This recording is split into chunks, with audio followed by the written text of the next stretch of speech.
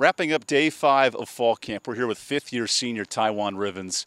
Here on Wednesday night, this team gets fully padded up and begins live practice in fall camp. What's the most exciting part of going live? Just hitting.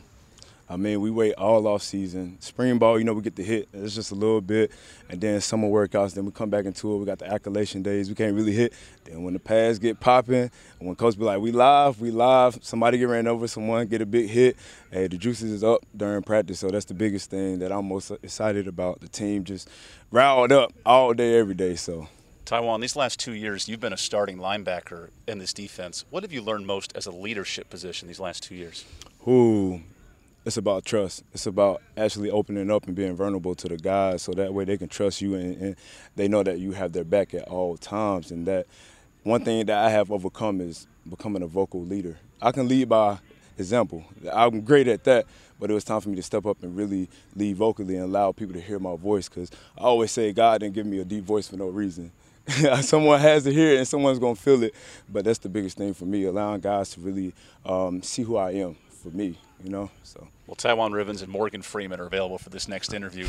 You mentioned that vocal leadership, and we hear the energy and the emotion in these practices. How encouraging is it to hear both sides of the ball get involved with their energy?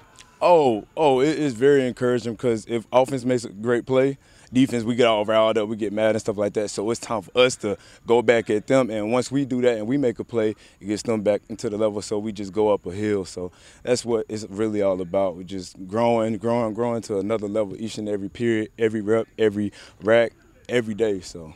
As this position group, the linebackers, they wrapped up practice. Each player in the circle had a thought for the team to kind of wrap up the day's work. How valuable is that conversation with your unit? I think it allows us to really express our thoughts about how practice went, where we think that we can get a whole lot better at, where we think that we improved at, where we really made plays and stuff like that. It allows everyone in the core group to have that voice. And I think that's a huge thing for the young guys, because when you coming in, you're real shy, you don't really want to talk anything like that. But when you're forced to talk, really not forced, but when you're really forced to talk, you get more comfortable around the guys that you're going to be playing with for the next 4 to 5 years. So.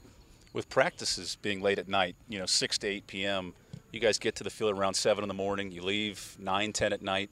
What does it take from a mental standpoint to stay focused all day long?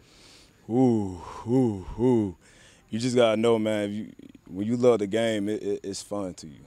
It's fun to you no matter what. The meetings, you got to hear the coaches talk all day, every day.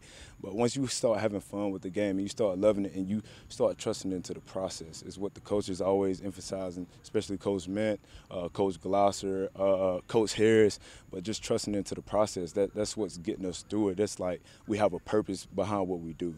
So every meeting, even treatment, working out, recovery sessions, anything like that. So.